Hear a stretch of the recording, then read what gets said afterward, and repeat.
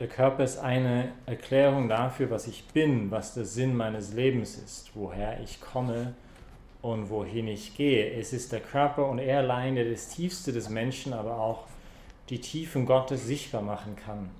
Und warum ist es wichtig? Weil wenn ich nicht weiß, wer ich bin, dann ist die Wahrscheinlichkeit groß, dass ich Dinge tue, die mir gar nicht gut tun. Das war die Grundgedanke, das jetzt immer wieder kommt in dieser kleinen Predigtserie, die wir machen zum Thema Theologie des Leibes.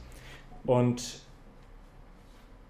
heute geht es weiter mit dem Thema der Körperlichkeit allgemein.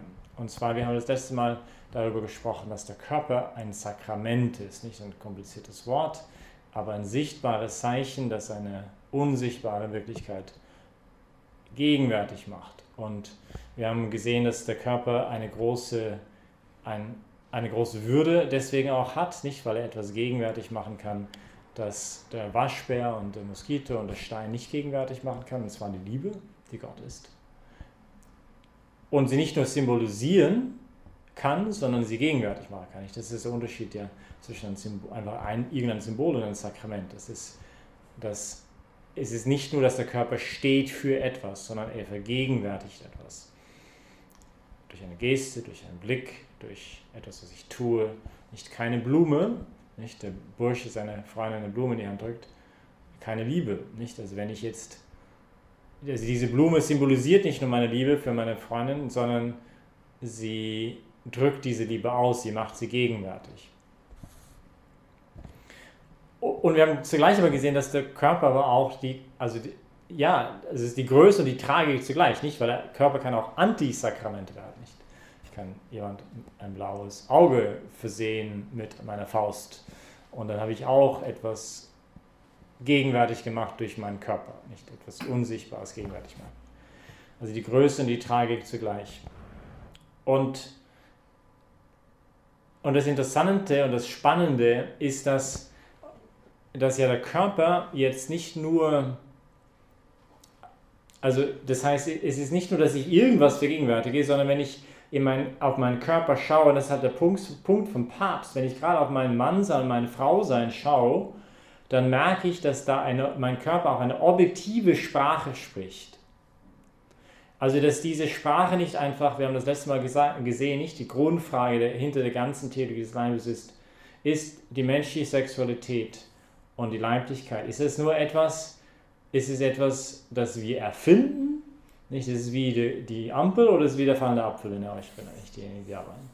Oder eben ist es wie die Ampel ist rot, weil wir da uns entschieden haben, oder ist es eher doch wie ein fallender Apfel, wo wir das Schwergewicht oder das Gesetz der Schwerkraft nicht, gut, die Formel haben wir erfunden, aber die Wirklichkeit der Schwerkraft haben wir nicht erfunden, sondern wir haben sie vorgefunden in der Wirklichkeit.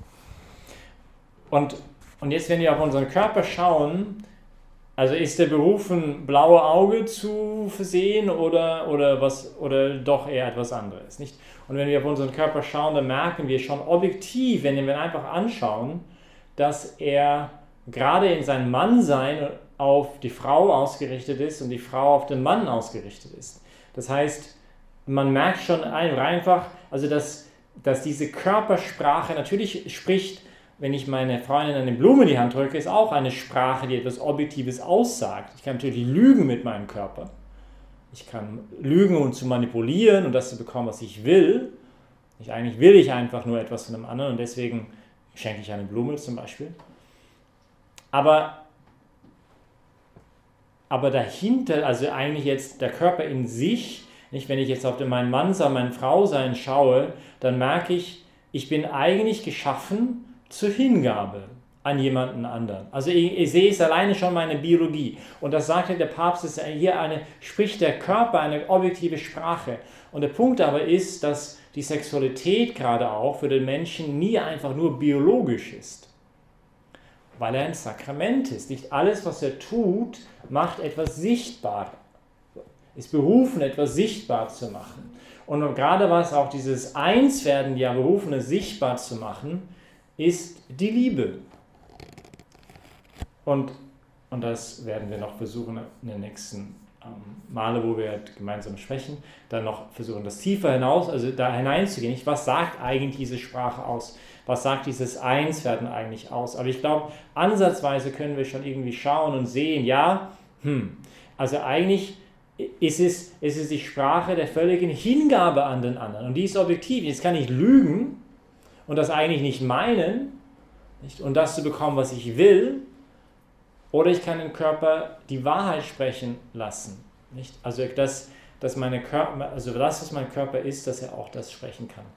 Jetzt, natürlich geht es dem Papst nicht nur um die Sexualität in diesem Ding. Nicht, wie es manchmal vielleicht auch manche so irgendwie salopp irgendwie sehen würden. Aber es ist in der Sexualität, dass ich gerade auch in meinem Mannsein, meine Frau sein, dass ich meine Berufung zur Liebe entdecken kann. Nicht nur dann in der Sexualität, wie ich mit meiner Sexualität umgehe, aber halt in allem, was ich bin. Nicht, dass, also ich merke schon in meine Biologie reingeschrieben, eine Berufung zur Liebe. Und das ist genial, nicht? Weil ich kann eigentlich in allem, was ich tue, Liebe oder auch Egoismus gegenwärtig machen. In meinen Blicken, in meinen Gesten, mein Tun, was ich sage mit meinen Worten. Und das ist wie schön das ist, nicht, dass ich mit meiner Körperlichkeit, mit meinem Körper etwas tun kann, das also der Stuhl kann das nicht. Und eigentlich ein Tier eben auch nicht, weil es keine Freiheit hat. Ja. Wir haben unsere Bullen auf unsere Ranch nicht ins Gefängnis gecheckt oder halt vor Gericht gebracht, wenn sie zur falschen Jahreszeit ausgebrochen sind und die Kühe geschwängert haben. Nicht? Wir haben uns zwar vielleicht aufgeregt und waren wütend auf die Bullen und würden sie am liebsten treten, weil wir jetzt bei minus 50 Grad Kälber bekommen werden, aber wir haben sie nicht vor Gericht gebracht, weil sie nicht frei sind und deswegen auch keine Verantwortung haben, aber auch deswegen nicht liebesfähig sind. Und der Mensch ist das, nicht durch seinen Körper. Und das ist etwas Großartiges und Schönes. Und damit gekoppelt ist halt auch eine weitere Idee, dass der Körper, dass ich dann sehr schnell merke, eigentlich der menschliche Körper berufen ist, ein Geschenk zu sein. Also vielleicht ist das sogar die tiefste Definition aus der Sicht des Glaubens des Menschen, ist, dass er eine Gabe ist. Dass er berufen ist, Gabe zu sein für die Welt. Jesus ist die Gabe schlechthin. Er ist das Sakrament schlechthin, weil er nicht nur Gott irgendwie durch seinen Körper gegenwärtig macht, sondern er ist Gott. Also alles, was Jesus in seiner Körperlichkeit tut, ist Offenbarung Gottes. Und dazu offenbart er uns aber auch, was heißt eigentlich, wahrer Mensch zu sein. Und er ist die Gabe schlechthin, aber eben auch wir, gerade durch unseren Körper, haben eine Berufung, Gabe zu sein. Jetzt hat eine Gabe gewisse Charakteristiken. Zum Beispiel, wenn ich irgendwo eingeladen werde zum Abendessen, dann bringe ich vielleicht eine Flasche Wein mit. Und wenn ich die Flasche Wein übergebe an den Hausherr oder an die sagen wir nicht Hausfrau, sondern den Gastgeber, genau. Das wäre nicht gerade das Richtige zu sagen. Dann sagt der Gastgeber nicht, ja, weißt du, also das ist diese Flasche Wein, die ist noch so altmodisch, fränkischer Weinstil, nicht? Also die hat nicht Europa normatisiert, EU normatisiert, also das kann man nicht annehmen, also kannst dein Geschenk zurückhaben, nicht? Oder wenn er sagen würde, also der Stöpsel gefällt mir nicht an dieser Weinflasche, nicht? Also, oder schick, tu mal, also der Inhalt ist super, aber die Flasche ist schrecklich. Nicht, tu mal den Inhalt ausleeren und gib mir den Inhalt, den trinke ich gerne. Oder wenn ich Bedingungen stelle und sage, naja, gut, ich nehme das schon an, aber das Etikett musst du zuerst ändern. Also da habe ich ja das Geschenk zerstört in dem Moment, nicht? Und das Gleiche ist ja auch in meiner Gabe. Ich kann nicht sagen, okay, ich gebe dir mal die Flasche, aber bitte nur ein Glas trinken, weil das ist schon ein sehr hochwertiger Wein. Also den Rest möchte ich schon für mich zurückhaben. Also natürlich kann ich das machen, ich kann machen, was ich will, ich bin ein freier Mensch, aber dann habe ich auch die Gabe zerstört. Das heißt, die Gabe gibt man nur ganz, nicht die Witwe heute übrigens im Evangelium gibt uns ein schönes Beispiel dafür, nicht? Diese Logik des Geschenks, nicht kleinlich zu sein in dem Schenken, sondern Liebe bedeutet immer ganz. Es ist nicht eine halbe Sache. Und das hat unglaublich tiefe Konsequenzen, gerade auch im Bereich der Sexualität.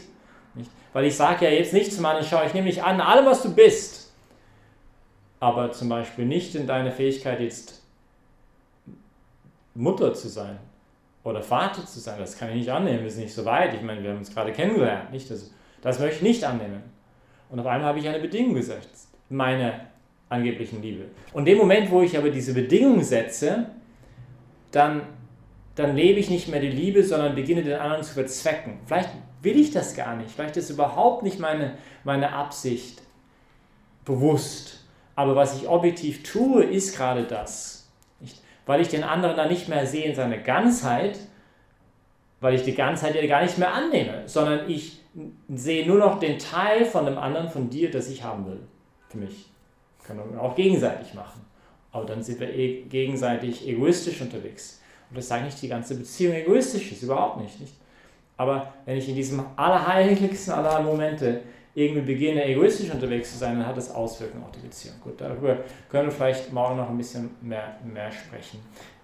Der Punkt heute, ich wollte einfach wieder eine Brücke zu letzter Woche machen, dass wir, wenn wir über den Körper sprechen, dann ist er zu einer Seite ein Sakrament, nicht Sakrament, sichtbares Zeichen, das er unsichtbare Wirklichkeit gegenwärtig macht.